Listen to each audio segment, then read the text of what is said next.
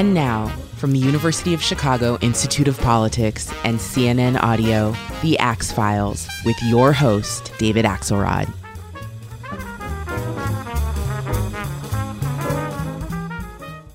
Admiral Bill McRaven is a legend in military lore and in the annals of recent American history. A swashbuckling Navy SEAL for 37 years. He led the U.S. Special Operations Command and in that role directed such sensitive missions as the raid that killed Osama bin Laden and the one that saved Captain Phillips from Somali pirates. He chronicled his extraordinary life and career in a book called Sea Stories, My Life in Special Operations, that came out this year. He also made news by taking on President Trump over the president's assault on the intelligence community. And he had plenty to say when we sat down last week in Austin, Texas, to talk about both his life and the state of our country.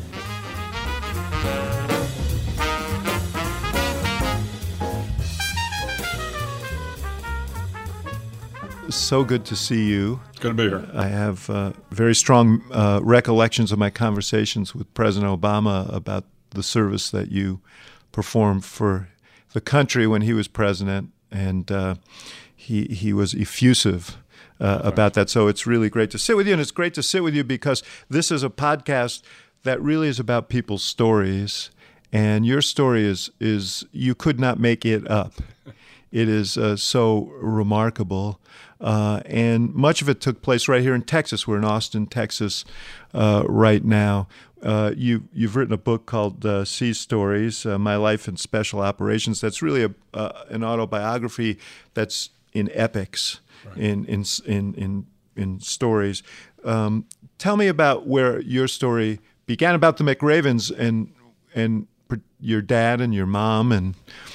Yeah, well, I grew up not too far from here, down in San Antonio, Texas. Now, I was born in Pinehurst, when my father was stationed there at Pope Air Force Base. But, as you point out, this is, some people want to call this a memoir. And I guess in some respects it is a memoir. I mean, I tell the stories of the bin Laden raid and the rescue of Captain Phillips and the capture of Saddam Hussein. But really what I hope people take away from the book is that it's really about the great soldiers, sailors, airmen, Marines, and civilians that I worked with over those 37 years. And really their impact on world affairs and on the success of our fight in Iraq and Afghanistan, and just kind of seen through my eyes. And they are separate, 18 separate stories, so you don't have to start at the beginning. You can, I think, pop in anywhere. So, but fun to write. But what was really vivid was your portrait of your dad, who himself, as you point out, was career military. Right. So the book starts off in 1960. Yeah. My father was stationed in France at the time at the Supreme Headquarters, Allied Powers Europe, SHAPE. And we lived in a town called Fontainebleau, not too far from Paris. And I tell the readers about kind of growing up listening to my father and his fighter pilot buddies. You talk about spying on their right. their get-togethers in the officers' club. They would always go to the officers' club on a Friday night. And again, this was the World War II generation. So you think about it, kind of the greatest generation. These men and women grew up as children of World War I, children of the Great Depression. All the men went off and fought in World War II. So they had a lot of stories to tell. And growing up as a young boy, I would kind of sit at their knee and listen to them talk about these stories. And the stories were always, I thought kind of, inspiring. They talked about heroism and bravery and courage and sacrifice. Sometimes a little unbelievable, as stories tend to get. But I remember, one point in time later on in my life, my father said to me, "Bill, life is all how you remember it." And so, as I tell the reader, this is kind of how I remember my life, the 18 stories in this book. Your dad was a great athlete. He was. Used to race. He used to race, not race horses, race against horses. Right. And obviously a big personality, and entered the military, as many did, in World War II. He did. He was playing professional football for the Cleveland Rams back in, it went from 1938 to about 1940. And I think they were getting paid $120 a week. And Dad used to get an additional $10 for doing Wheaties radio commercials. So he was making pretty Did he good have money. a voice as good as yours? Oh, I don't know about that, but it was good money at the time.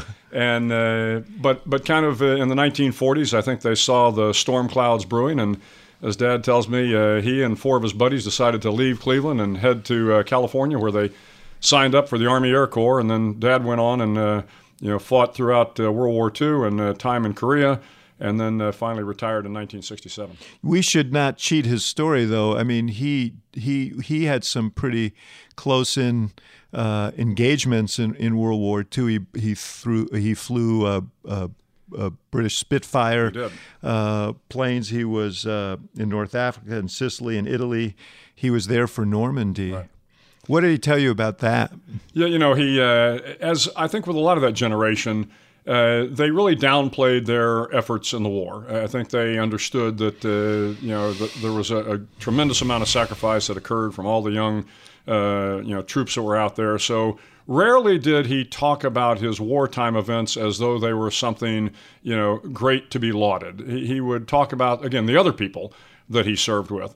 So interestingly enough, while I say he was a great storyteller, they were almost more about other people. I remember one time, though, we were in France that same time during 1960, and there was a Frenchman from Paris that Dad would visit with occasionally. And really, the Frenchman told me about Dad getting shot down during the war, and later on when I kind of questioned Dad, he said, yeah, I was a little too chicken to bail out of his Spitfire. So he landed the Spitfire in France, got picked up by the French resistance, of which this Frenchman was kind of leading the resistance. Spent a couple days in France, and they managed to get him back over to England. Again, Dad didn't talk a lot about that time, but you knew, certainly didn't talk to me about it. I think amongst his buddies, again, they talked about the war effort, but in talking to me, it was really all about the other people he served with. You obviously, as you said, you start this book by talking about being a young man, kind of spying on the conversations and these stories that you mentioned that sometimes embellished, sometimes not. Did you know from an early age that this was the career that you were going to pursue? I don't know how early I determined that, but what I enjoyed was I really enjoyed being around the folks in the Air Force, in this case, in the Army in San Antonio. I liked the camaraderie that I saw amongst my father, and my mother had great friends, military spouses that were lifelong friends. And so the camaraderie, the sense of, as trite as it may sound, this sense of duty, honor, and country. They lived it. They believed in it. They weren't naive to the problems in America, but they felt that America was worth fighting and dying for. And so being raised in that environment, I saw that as kind of a noble undertaking. So when the time came, I knew I wanted to go into the military and kind of continue on in that vein. And what did your parents encourage that? They didn't push me into it. They let me make up my own mind. Now, having said that, when I was in high school and looking at opportunities to go to college, again, my father was at that time a retired Air Force colonel. I didn't make a whole lot of money. So he became a labor negotiator. He did. He became a labor negotiator in the city of San Antonio, loved that job, and spent time with what was called Model Cities in San Antonio, which was refurbishing the downtown. But so they were looking at some sort of scholarship, and my mother had hoped, my dad wanted me to go to the Air Force Academy. I was inclined towards the Navy because I had been scuba diving since I was about 13 and wanted to spend time around the water. So my mom tried to get me to go to the Naval Academy, but candidly, my grades were not good enough. My SAT score was not good enough.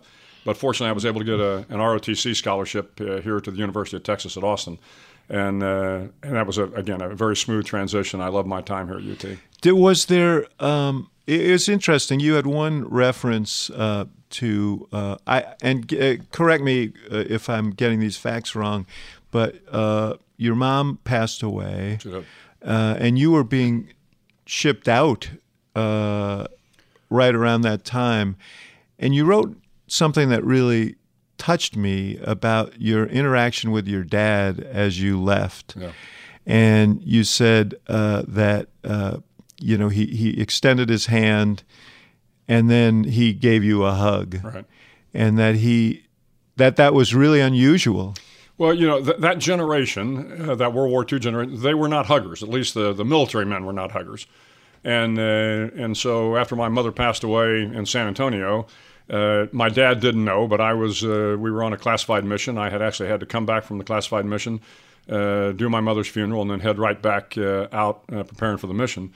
Dad knew something was up, but as we were kind of heading out, standing there at the airport in San Antonio, my dad went to give our usual manly handshake, and instead we hugged, and I said, from then on, I decided I was going to be a hugger because that was an important moment in my life. Let me ask a presumptuous question that may slop over into psychobabble. But your dad was, the way you write about him, there was a sort of larger-than-life quality to his achievements and to his heroism and understated heroism and so on. How much did you feel? I know you were a runner as well. He was a runner. He was a champion sprinter. You ran distance. How much was there a competition with that? How much did you feel you needed to live up to his? Yeah, absolutely none at all. My dad was incredibly humble. In fact, I didn't know about a lot of his athletic achievements until I was in high school, and I happened to stumble on an old scrapbook. And, my dad probably when I was in high school was in his late 50s or something, and, I just assumed he was an old man. I was proud of his military service, but I find this scrapbook and I open it up, and it goes all the way back to Portageville High, where he was a star football, basketball, baseball, yes. everything. Yeah. And then he was a Hall of Famer at Murray State, and then went on to play in the National the Football League back at the time. I was stunned by this because Dad had never really talked about his athletic achievements. My dad was always very understated, always very humble, just a wonderful father, and I think it never pressured me. Mm-hmm. And in fact, I think he went out of his way not to pressure me because I was not the athlete that he was, although I was a pretty good athlete. He encouraged me to do what I wanted to do and kind of follow my own dreams. And it was and I will also offer my mother, who was a kind of an East Texas school teacher, equally, strong in the right sense. She was this kind of very gracious and graceful Southern lady. Although she made sure that I made my bed every morning and did the sort of things which was great because it gave you the title of a very successful successful book. One of the stories in your book is about a coach who gave you encouragement, but it was the story is more important than that because it was about how you broke a record, I guess, for the mile, right, high school mile, and how you had failed and could have been discouraged, and this coach called you out of the blue and told you can do this, go after it, and he pushed you, and you did it, and you pushed yourself to your physical limits to get this done, and it seemed like a prelude to becoming a Navy SEAL. Right. Yeah, the reason I put that story in there, and frankly, I'm often asked what's my favorite story in the book, and I think people are surprised when I tell them that is my favorite story. And the reason it's my favorite story is because, not everybody in the world is going to get a chance to go on a raid to get bin Laden or rescue Captain Phillips or get Saddam Hussein. But the point of that story is that coach called me. And again, I had not had a close relationship with him for a couple of years. I didn't even know he knew who I was. And he calls me at home the night before my last race. And again, I was just stunned by this. And he encourages me. And that inspiration carried me through the day on the race the next day. And I broke the school record. Now, the fact of the matter is, nobody cared about that school record but me. But it taught me that if I could break that school record, then I could go on to be a Navy SEAL. Because I had set that goal and I had achieved that goal, and I realized that I had the physical toughness because the coach had encouraged me to go out and run hard. And that Coach Jerry Turnbow, who is he and I have a great relationship today. This is the sort of thing that everybody can do. Everybody can encourage some young man or woman to go do something, and that will fundamentally change their life. And as I've told Coach Turnbow a couple of times, that phone call put me on the path to be a Navy SEAL. And when you think about that path And over the course of my career, the folks that I have hopefully positively influenced, well, a lot of that is a result of that one phone call from Coach Turnbow. You know, you talk about the SEAL training in Coronado, and I knew something about this. Mark Lippert, who was had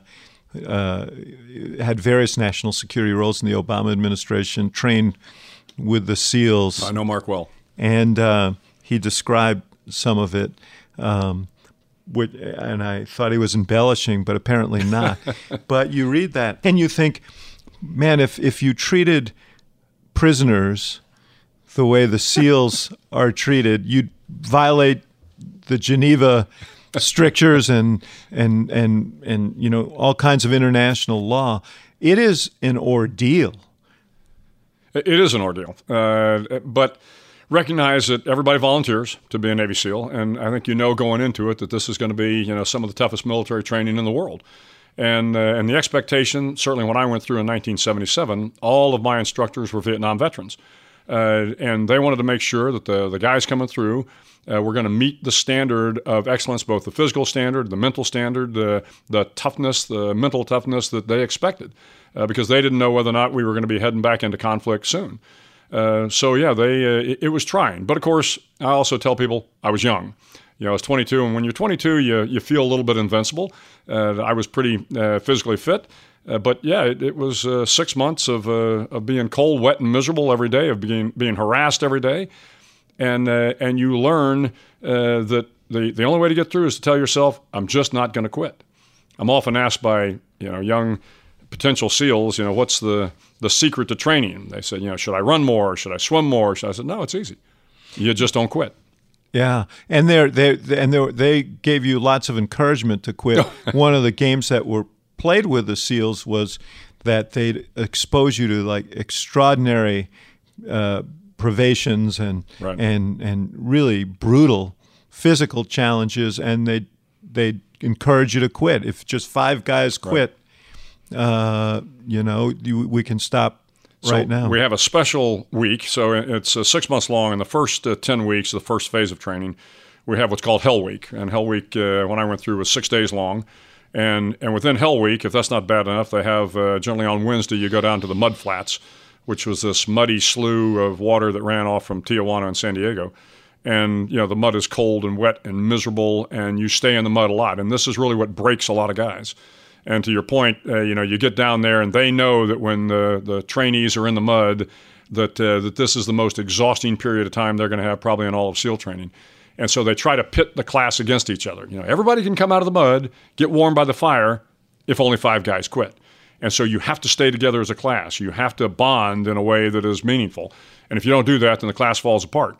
They want to find out who's tough enough to make it through Hell Week, make it through that period of time in the mud flats. And yeah, it's pretty excruciating. But then you compare all the rest of your career to whether or not you were as miserable as you were during Hell Week. Yeah, I guess like a third of the people who started. So we started with 110. I think we actually started with more than that, but the records show 110, and we graduated with 33. Yeah. Early in your career, you actually had a setback in that you had been deployed to the Philippines. You were a junior officer. You were assigned to form SEAL Team 6, which became famous in the future, and you would have something to do with it. But you ran afoul of your commander, and you were relieved of your command. What happened? Well, so I got there actually about a year after the command stood up, and in the year that I was there, eventually the commanding officer fired me, relieved me of my position, and of course the words were their leadership styles clash. Yeah. What does that mean? Well, I just think the commanding officer had kind of a different view of what his expectations of my leadership would be, and he was commanding officer. So he didn't like my style. I was probably a little too buttoned up for him. I had a little bit stronger belief about good order and discipline and what the guys needed to do to kind of stay on the right track. But at the time, I think he was trying to create a culture, and maybe rightfully so, of folks that were a little bit more bold and cavalier in how they approach things. So we came to a crossroads, and he didn't think I was right to be on the team, and I got fired, basically. Now, asked you to do things that you thought were improper? I thought were improper at the time, and probably, again, not conducive to building the kind of SEAL team that I thought we needed to build. Now, again, I was a young lieutenant. He was a Navy commander, considerably senior to me, considerably more experienced. He was a Vietnam veteran, and a good guy. I don't necessarily fault him for the decision there. But, when you get fired, that's never a good thing. When you get fired in the Navy, it's particularly bad. And when you get fired in the SEAL teams, it's really bad because it's such a small group. The point I tried to make in the book is, I got fired, and of course I had been married for a while at that point in time, and I thought, well, I've got no career left. And my wife came to me and she said, look, you've never quit at anything in your life, and now's not the time to start. And so I kind of pushed through that rough period in my life and went on, and things turned out okay. What did you learn from that? Well, I learned that, one, you are going to have rough periods in your life. We're all going to have rough periods in our life. And I talk about, in a previous book, about never ringing the bell. So in SEAL training, the way to quit is you have this brass bell, and all you have to do is ring the bell 3 times, and that's it. You're out. You quit. It's easy to quit. It is easy to find excuses not to press on, particularly when you're trying to do something you really want to do that is challenging. And so you have to steel yourself for these tough moments. And when those tough moments come, you have to get through them somehow. And generally, there's light at the other end of the tunnel. So I tell folks, look, unless you're in an abusive relationship or you have abusive behavior, if you're following your dream, if you're trying to do something you really want to do, then don't ever ring that bell. You went off onto the Naval Postgraduate School, and you actually you sort of wrote the book on special ops and the use of these forces. 612 pages. Yeah, tell me about that. Tell me about the fundamental principles that you. So the fundamental principle was, when you go through the Naval Postgraduate School, you kind of start with Basic Military Strategy 101, and you have to read Karl von Clausewitz's book on war. And it really is kind of considered the Bible, if you will, for military warfare. And Clausewitz says, look, that the defense is inherently stronger than the offense, because the defense only has to preserve and protect, while the offense has to impose its will upon the enemy. So in order for the offense to be successful against the stronger defense, you have to have mass and maneuver. So you have to have a lot of troops, and you have to be able to maneuver on the enemy. So it raised the question, then, if that is the case, why are special operations successful? When we are generally a smaller force going against a heavily armed, heavily protected, bunkered force in many cases, why are we successful? So the book set out to find out, what is different about this? What are the principles of special operations that are fundamentally different than the principles of conventional warfare? And so I did 8 case studies, actually did 10 of them. But I remember in particular, I was talking to a German officer who had been on the raid on Abena Mail. One of the very early raids, German paratroopers went into this fortress. There were a couple hundred German paratroopers against 1,200 Belgian soldiers in one of the largest forts of its time. And they completed the mission in about 25 minutes. So as I'm talking to him in his home in Germany, he says to me, well, you're trying to develop a theory here, right? And I hadn't thought about it being a theory, but I realized he was right. I was trying to figure out why are special operations successful. That model, the special operations model, I subsequently went on to use almost every single day in Iraq and Afghanistan. And so the theory proved out over time. Not only there, but in the planning of the raid that ultimately yielded bin Laden. Absolutely. I mean, I took the book I had written, I sat down with a ground force commander, and I said, look, we need to figure out where our point of vulnerability is. Where do we achieve relative superiority? What is our timeline? I followed the model that I'd built 20 years earlier. You, one of the gripping stories here, and hard to read in some ways, is your own injury, which happened during a training exercise where you parachuted. You were leading a group, and you Right. were the last guy out, and you parachuted because the SEALs, they need to come by air or by sea. Right. They dive, they parachute, but this one didn't go right. Yeah, it didn't go right at all. So to your point, it was just a routine parachute jump. So we had launched out of North Island Naval Air Station on a C-130, went up to about 13,000 feet. It was one of these kind of beautiful days in San Diego. Not a cloud in the sky. We jumped out, and there were a couple of guys below me. My responsibility as the jumper above is to look out for them. But frankly, I wasn't paying attention. Guy got underneath me. He opened his parachute. So in relative terms, I'm moving at 120 miles an hour, and he stopped. I hit his parachute, kind of spun out of control, pull my ripcord. Again, I probably should have gotten stable first. I pull my ripcord. Pilot chute wraps around one leg. Riser wraps around the other. So I'm entangled in my parachute, falling towards the earth, thinking to myself, yeah, this doesn't look too good. The good news is the parachute opened. That isn't exactly what you said, is it? But the good news was the parachute opened. The bad news is when the parachute opens, it blossoms. And one leg went one way and one leg went the other, and it basically snapped me in two, broke my pelvis by about 5 inches, ripped the muscles out of my stomach, my back, and kind of fractured my back. And I landed a couple miles from the drop zone. Now, I'm quick to point out, I think in the story that, my injuries and that parachute drop kind of pale in comparison to what I've seen from these young men and women that were hit in Iraq and Afghanistan. But the lesson of the story about the parachute drop is that, it took a whole lot of people to kind of get me back on my feet. My wife became my nurse. Admiral Eric Olson, who was my boss, took care of me, kept me in the Navy. My colleagues came by and, boosted my morale, kind of helped me through it.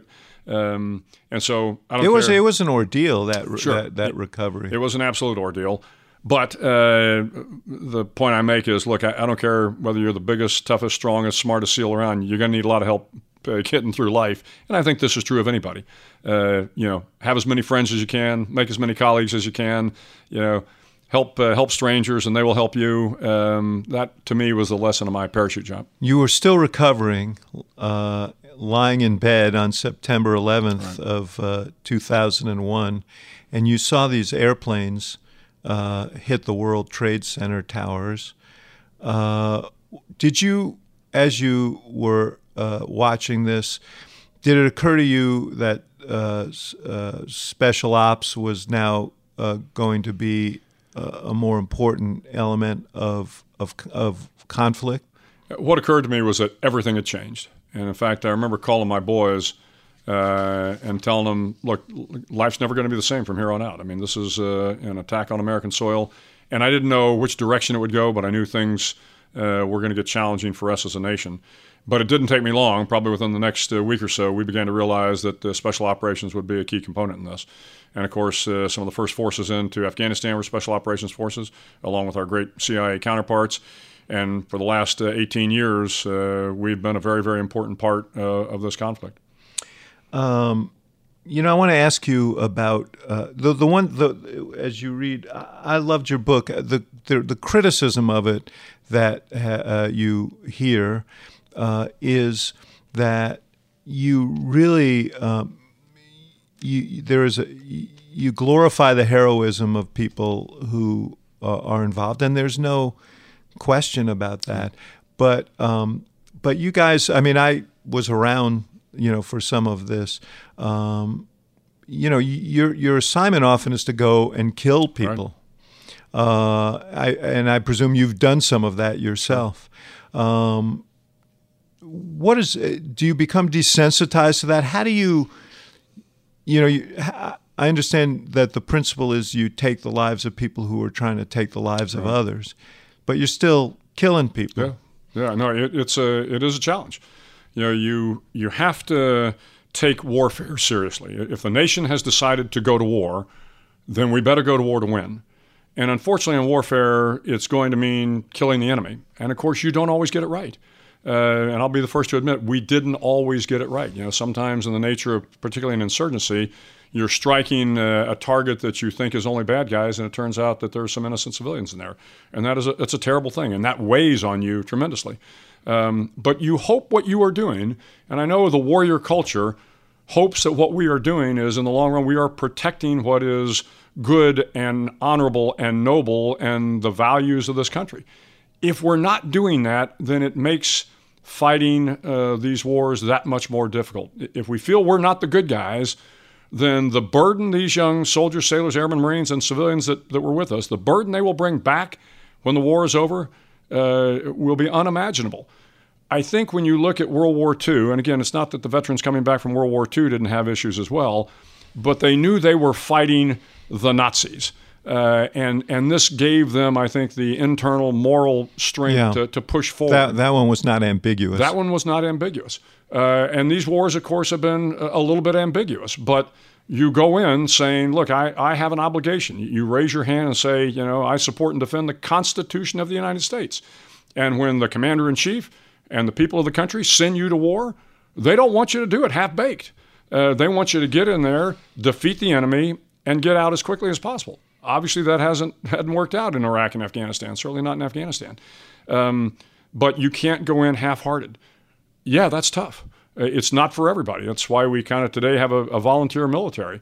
And it weighs on these guys every single day because they are husbands, they are brothers, they are fathers, they are mothers. We have women that are with us, and daughters and sisters. So it's challenging. War changes you no matter who you are. You were in Iraq from almost the very beginning. I want to get back to your NSC. You did two years in the White House, and I'm going to get back to that in a second. But since we're on this subject, you were in Iraq. In fact, you oversaw the operation that captured Saddam Hussein. I wanted to ask you one thing about that, which is you spent weeks around him. You wrote that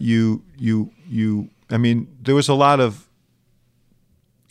psychological positioning both ways, I guess. But what was your strategy in dealing with him, and what was your impression of him? So we captured Saddam in December of 2003, and the great Army Special Operations guys who were working for me under Lieutenant Colonel Bill Coltrip kind of led that operation. But I held on to him for 30 days. And, of course, we had an obligation under the laws of the rules of engagement, laws of armed conflict. We took good care of Saddam.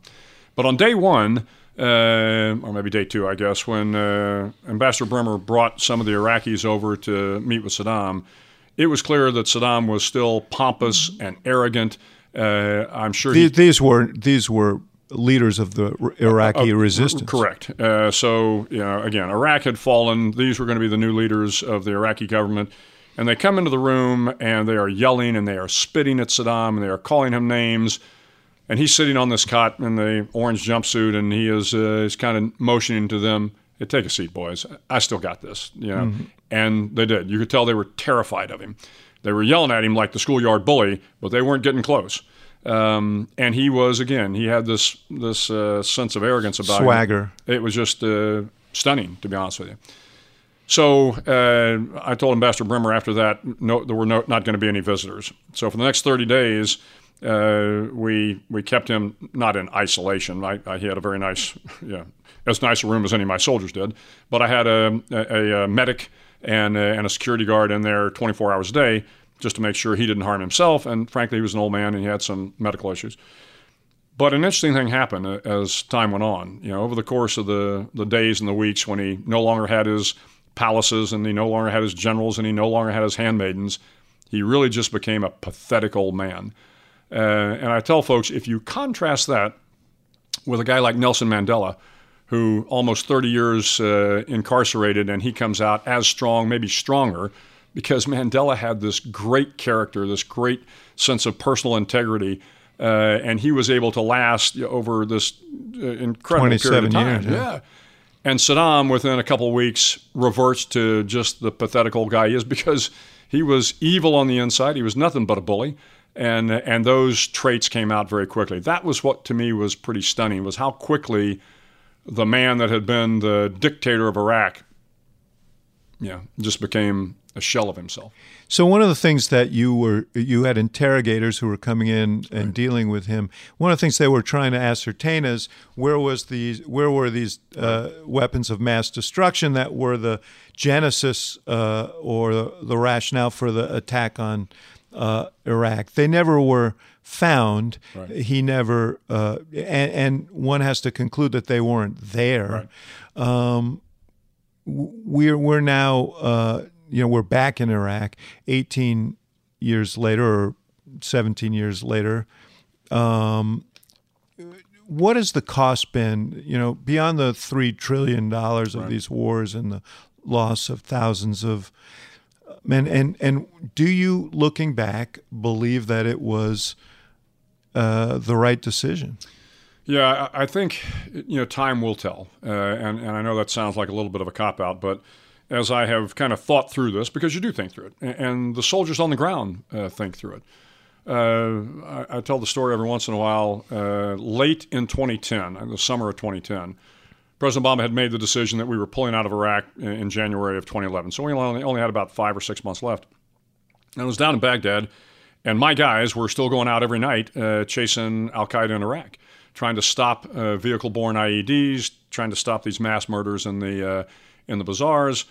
And one of the senior chiefs raises his hand and said, "Sir, what are we doing? Why are we still going out every night, risking our lives, we're pulling out of here in 5 months?" And again, I had thought about the same thing. And the only thing I could tell him at the time was, look, we don't know what our actions, the cascading effect our actions will have. If we go out tonight and stop a vehicle-borne IED from killing 100 people in a market in Baghdad, we don't know whether or not one of those people that was saved will not go on to cure cancer, will not go on to find us renewable energy, will not go on to be the next president of Iraq. So you got to do your job. The American people have sent us here to do our job. And yes, we can look back on it retrospectively and ask whether or not it was the right thing to do. But in the moment, if you begin to question the decisions too hard, it will be difficult to do your job. Yeah, it would be. And I understand that from a military standpoint. But you have a kind of scholarly view of things. The President Obama, when he was not even a U.S. Senator but was running for the U.S. Senate, made a speech when the Senate was voting on the authorization of military force. And he said that he feared an engagement of undetermined length, undetermined cost, and undetermined consequences that would unleash sectarian warfare in Iraq and make America more of a focus of terrorism. All those things ended up happening, did they not? They did, yeah. Again, so I can't deny, and not my intent to deny or debate what has happened on the battlefield and what has happened around the world. Personally, I wish we hadn't gone to war in Iraq, candidly. But when you're sent there to do the job, yeah, back sure, to the I point understood about the warrior culture. But I also think that it remains to be seen. 50 years from now, if you don't have a Saddam Hussein there and you begin to build a stable Iraq, and the Kurds have become a great and functioning society, and the Iraqis have become strong, then will we look back at it differently? I don't know. We're going to have another podcast in 50 years. Yeah, I think so. And talk about it. But, we went into Afghanistan for, I think, all the right reasons, and we're still there in Afghanistan. So, do you think that President Obama made a mistake by withdrawing all the troops from Iraq? I don't think he made a mistake at the time. I think it was the right thing to do. Now, all the troops, I do think it would have been helpful to leave some troops in there, just as I think it's important that we continue to have a presence in Afghanistan. I realize that it would have cost more lives if we'd left troops in Iraq. But, of course, by pulling troops out of Iraq, you saw the rise of ISIS. Could we have prevented that? I don't know. Again, it's easy to sit here in kind of modern times and second-guess a lot of these decisions. But at the time, I didn't disagree with the president. I thought it was the right move to begin to pull out of Iraq and let the Iraqis stand on their own 2 feet. The only thing I would have asked was we probably should have kept a little bit more presence in there to bolster the Iraqi army because they were still struggling to be stable at the time. I mentioned that you served for 2 years at the NSC at the beginning of the in the beginning of that era. You little known fact, were one of the authors. You're when people have to take their shoes off at the airport, they should all think of you because you were. Oh, thanks. You had to bring that up. And take their computers out. So those were some of the things that you did there. But I have a different question, which is, you've been watching the events unfolding just in this last week. And I was wondering how you react as someone who not only served in the military but served at the NSC when you read what the president's conversation was with the president of Ukraine, and which took place at a time when he had frozen aid, military aid that they needed, and secondly, how that material was handled at the NSC, moving it to a top secret server rather than going through normal channels. Well, as you know, the president and I aren't going to be exchanging Christmas cards. But having served in the Bush White House and then having been one of Obama's commanders, what I've told folks consistently is, look, I didn't agree with every decision that President Bush made nor President Obama made. But I respected both of them greatly because they upheld the dignity of the office. And somebody was asking me the other day, well, isn't dignity in the eye of the beholder? And I said, I don't think so. I think when we think of dignity, the dignity of the office, it is about doing things that are moral, legal, and ethical. Ethical, follow the rules. Legal, follow the law. Moral, follow what you know to be right. And my concern with President Trump is that I don't see him following any of those on a lot of his major decisions. Part of this comes back to process. And so in the Bush White House and the Obama White House, there is a very rigorous process, as you know, for getting a decision to the president. Even something as simple as a call to the president of the Ukraine. That would have been vetted. It would have started at kind of the, as we say, the policy coordination committee level. It would have gone to a DC. It would have gone to a PC. It would have gone to the NSC to some degree maybe, or it would have flowed through a process. And then somebody would have come to President Trump and said, Mr. President, here are your talking points. Yes.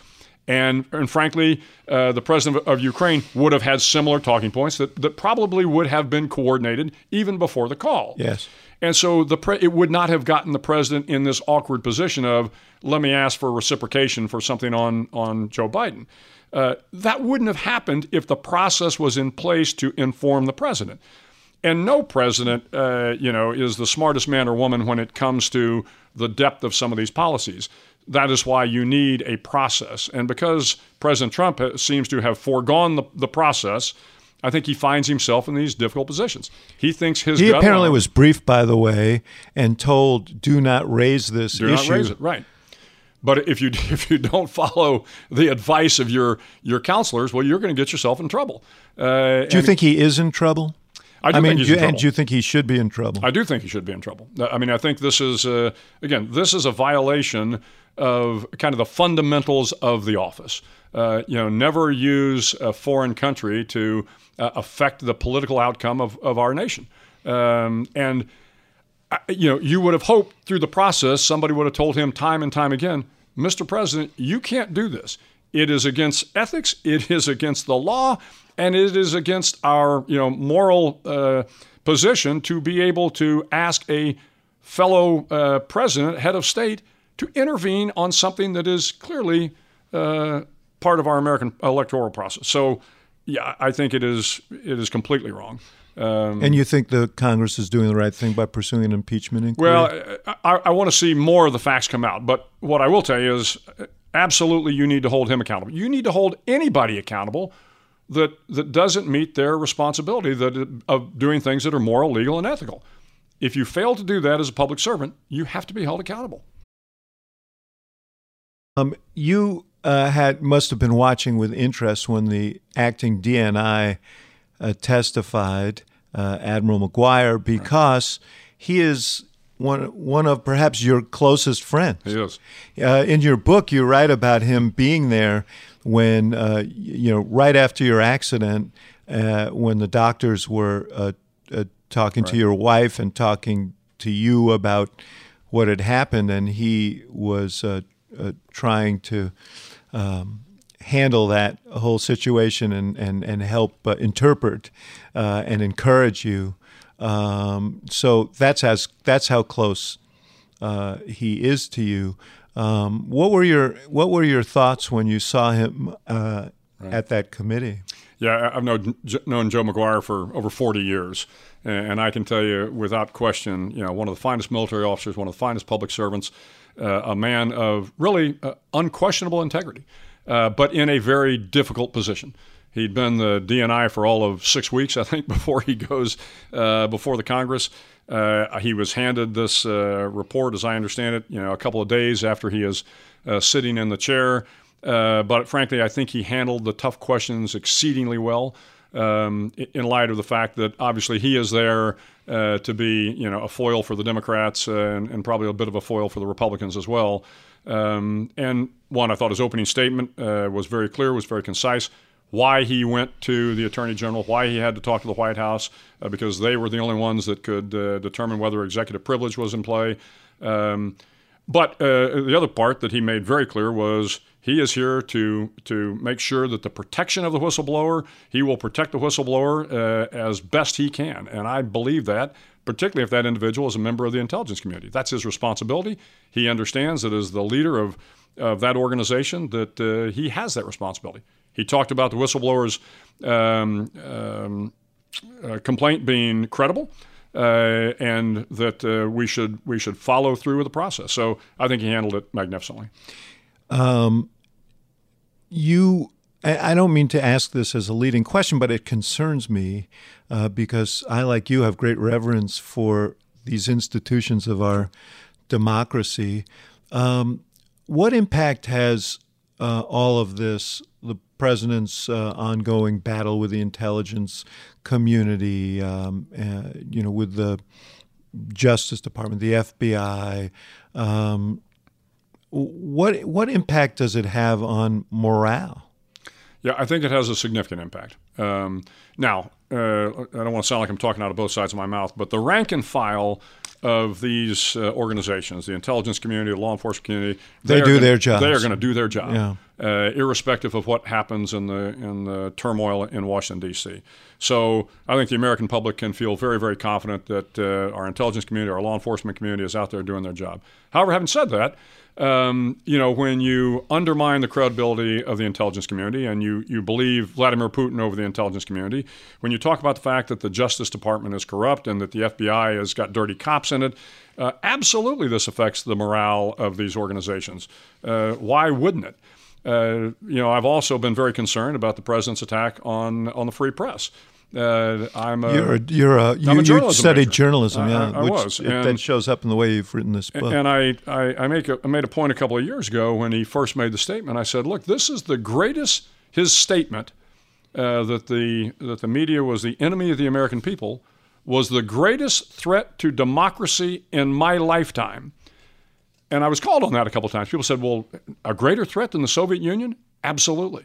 We came together to fight the Soviet Union. A greater threat than terrorism? You bet. We came together to fight terrorism. But by calling out the media and saying that it is a threat to the American people, then the American people begin to doubt the mainstream media, and that is incredibly disruptive and destructive to this republic. I think that's the intent, isn't it? Of course it is. The president, I think Leslie Stahl from CBS reported a conversation she had with him where he said, I want people not to trust you so that when you say bad things about me, they won't believe you. Right. So, again, I think this is incredibly corrosive, and I stand by my words that I do think it is the greatest threat to democracy in my lifetime. You had, as you hinted at on the Christmas card comment, that you had a tussle with the president earlier when he went after John Brennan, a guy both you and I both know. I used to joke he was the Homeland Security person at the NSC when I was in the White House. I used to tell everybody I slept well at night knowing that John never did. And just a very honorable guy. He's been very outspoken in his criticism, and the president sought to take the security clearance away that former directors of the CIA and others in high positions, including yourself, are accorded. And you asked to have yours revoked in protest. Well, to your point, I've known John Brennan a long time. One, I take my friendships very seriously, and John's a good friend. But more importantly, John has worked for like 8 different presidents. He is not political, and as a former director of CIA, the former being the operative word, he absolutely has a right as a private citizen to criticize the president or anyone else. Now, you may or may not agree with his criticisms, but he certainly has the right to do that. And for the president to threaten to take his security clearance away as a little bit of a threat to ensure that he stops talking. One, bad approach to take with John Brennan, but two, that seemed like he was getting bullied. And so, no, it's absolutely inappropriate. The president's response to you was that you were a Hillary Clinton fan, and parenthetically, he said you should have caught bin Laden faster. Right. And my comment back to him was I didn't support any candidate. He also said I was an Obama fan. And I said, granted, I said I am a fan of President Obama and President George Bush, who I worked for both men. And as I've said many times, I had great respect for both of them. So the president was off the mark on that. Tell me about them as leaders and what you learned about leadership from both of them. Yeah, interestingly enough, while their individual personalities are different, as you know from kind of sitting in the Situation Room, when you sit in the Situation Room, how you deal with the principals in the Situation Room, I think, tells a lot about the president. And in both cases, while they're different personalities, President Obama, as you know, a little bit more reserved and thoughtful on things. President Bush, I think, had a little bit of the Texas swagger that was good, very gregarious, very outgoing. But in the Situation Room, both men wanted input from their staff. They wanted to have a serious dialogue. They wanted to learn from the people that understood the topics deeply. And they were happy to have, different points of view. That is the only way you're going to come to a good decision. So I thought, interestingly enough, on their leadership style, they both recognize that there are other people in the room that are probably smarter than they are on issues. You need to listen to those folks. You need to allow the process to work. And then, as a president, you need to make the decisions. And in the case of both President Bush and Obama, they were great decision makers. They didn't take too much counsel of their fears when it came to hard decisions. And I give them both credit. Again, whether you agree with their politics or their approaches, they were doing what they thought was right for the country. Not right for George Bush, not right for Barack Obama, but right for the country. And it's easy to follow people like that. Yeah, you mentioned a really important, I think, element of leadership, which is the confidence to have other people around you, to the confidence in yourself that you're not demeaning yourself or admitting some failure by surrounding yourself with people who may have insights or understandings that you need to know and don't have. Right. And both of them, again, at least in my experience, probably more experience actually with President Obama, but a fair amount of experience with President Bush, they both relied on their staffs and they were both anxious to receive input, even if it was contrary to their personal position. You, two of the episodes you were involved with President Obama were the rescue of Captain Phillips, which became a major motion picture. And I remember, one of my memories of being in the White House was someone just telling me, sort of parenthetically, they just walked into the president's office and told him that the SEALs have the pirates in sight, but this is a fast-changing thing. They think they can take the pirates out, but they might kill Captain Phillips, in the process, should they take the shot. And you've got like 10 minutes to decide. And I thought, well, I guess this is why he gets the big bucks, right? But that is the presidency.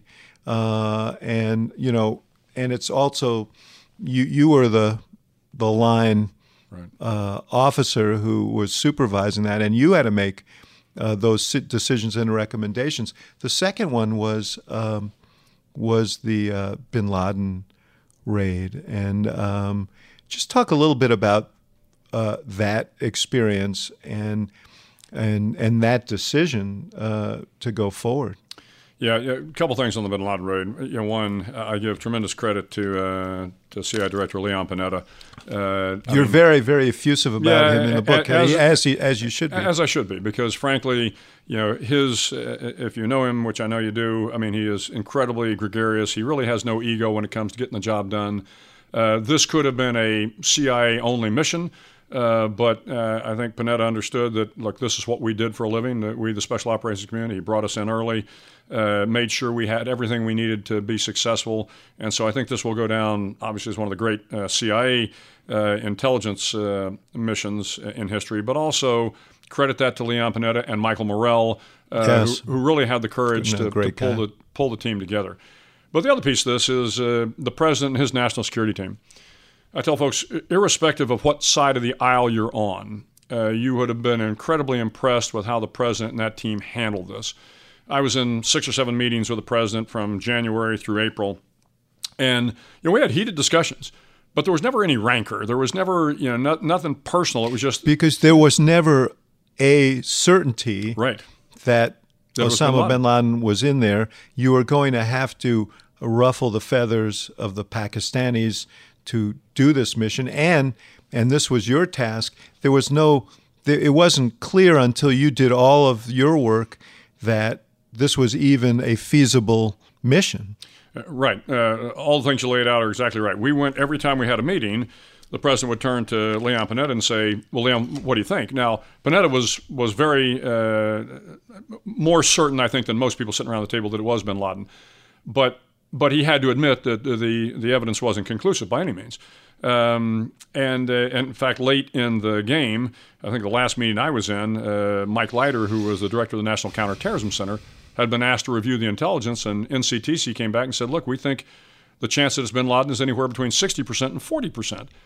And I'm thinking to myself, 40%? Who in the world is going to authorize a mission to fly 162 miles into Pakistan to a target that is a couple of miles from their West Point, a couple of miles from an infantry battalion, a mile from a police station, and oh, by the way, the Paks have nuclear weapons. I flew the next day to Afghanistan, got a call on Friday night from Leon Panetta, and he said, the president's approved the mission. And I remember thinking, wow, that is an incredibly gutsy decision.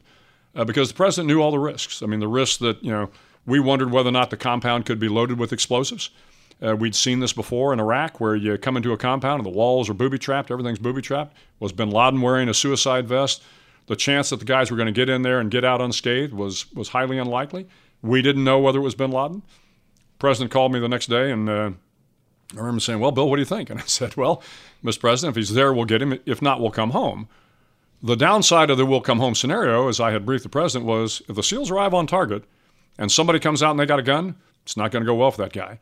And if they make their way to the first floor and they kill somebody else, and they make their way to the second floor and they kill somebody else, and they make their way to the third floor, and it turns out the guy we thought was bin Laden is nothing but a tall Pakistani, this will be a disaster of epic proportion. And the president still made the decision to go. Yeah. And again, one of the boldest decisions in modern times. You remember, as I do, what happened to President Carter. Exactly right. When he tried to rescue the hostages in Iran. And it was a disaster. And that probably sealed his fate. And I'm sure that's what a lot of people in that Situation Room were thinking. But in that nobody famous mentioned picture. Nobody ever mentioned it in the sit room. Again, we were thinking it, I'm sure. And my guess is somewhere, outside the Situation Room, somebody had a conversation with the president. But that politics and the future of the president of the United States never came up in any of the discussions in the sit room. But the moment that it really must have crystallized in people's head was when they watched that helicopter go down during the mission. Right. You had, in your book, you talk about all the contingencies that you had to plan for, and it was handled.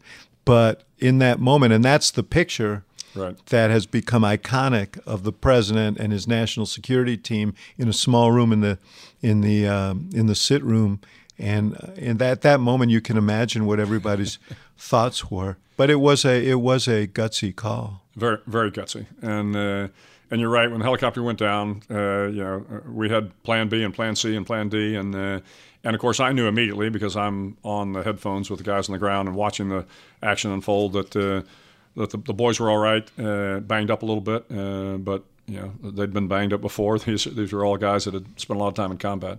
They were going to get the job done.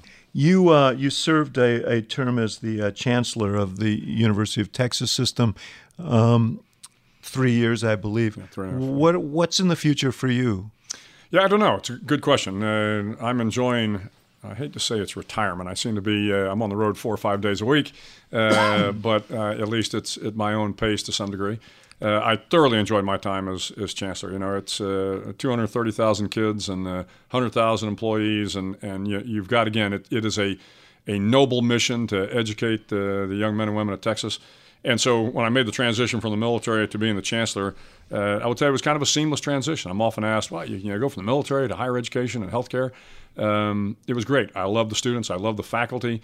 It was a wonderful 3.5 years. Do you see yourself in public service again? Yeah, if the situation was right, absolutely. I don't particularly care for politics, but I do like policy. And if the right administration was in place and I was offered a position that would be helpful to the country, I would definitely consider it. You must know Jim Mattis. I do very well. What is your impression of his? Well, again, Jim, one of the iconic figures of the last 40 years in the military, a great leader. I served with Jim a number of times. We were next door neighbors for many years. Truly one of the great generals in the history of the Marine Corps. And you saw that he came into the service in the country as Secretary of Defense, trying to do the right thing, which I think can be said for both him and John Kelly and H.R. McMaster and the others that came in, knowing that they have an obligation to serve when the President of the United States asks.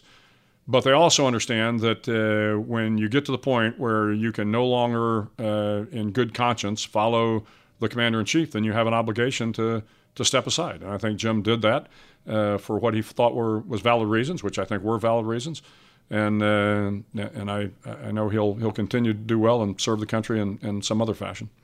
I would love to explore so much more with you, but I have to say goodbye, but not without urging people to pick up your book, Sea Stories, My Life in Special Operations. It really is hard to put down once you start reading it. Your background in writing is clear. It's just a crackling narrative and an extraordinary story. Admiral McRaven, it's great to be with you. Thank you for listening to The Axe Files, brought to you by the University of Chicago Institute of Politics and CNN Audio. The executive producer of The Axe Files is Emily Stanitz. The show is also produced by Miriam Annenberg, Samantha Neal, and Allison Siegel.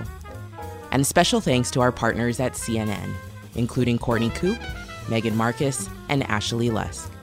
For more programming from the IOP, visit politics.uchicago.edu.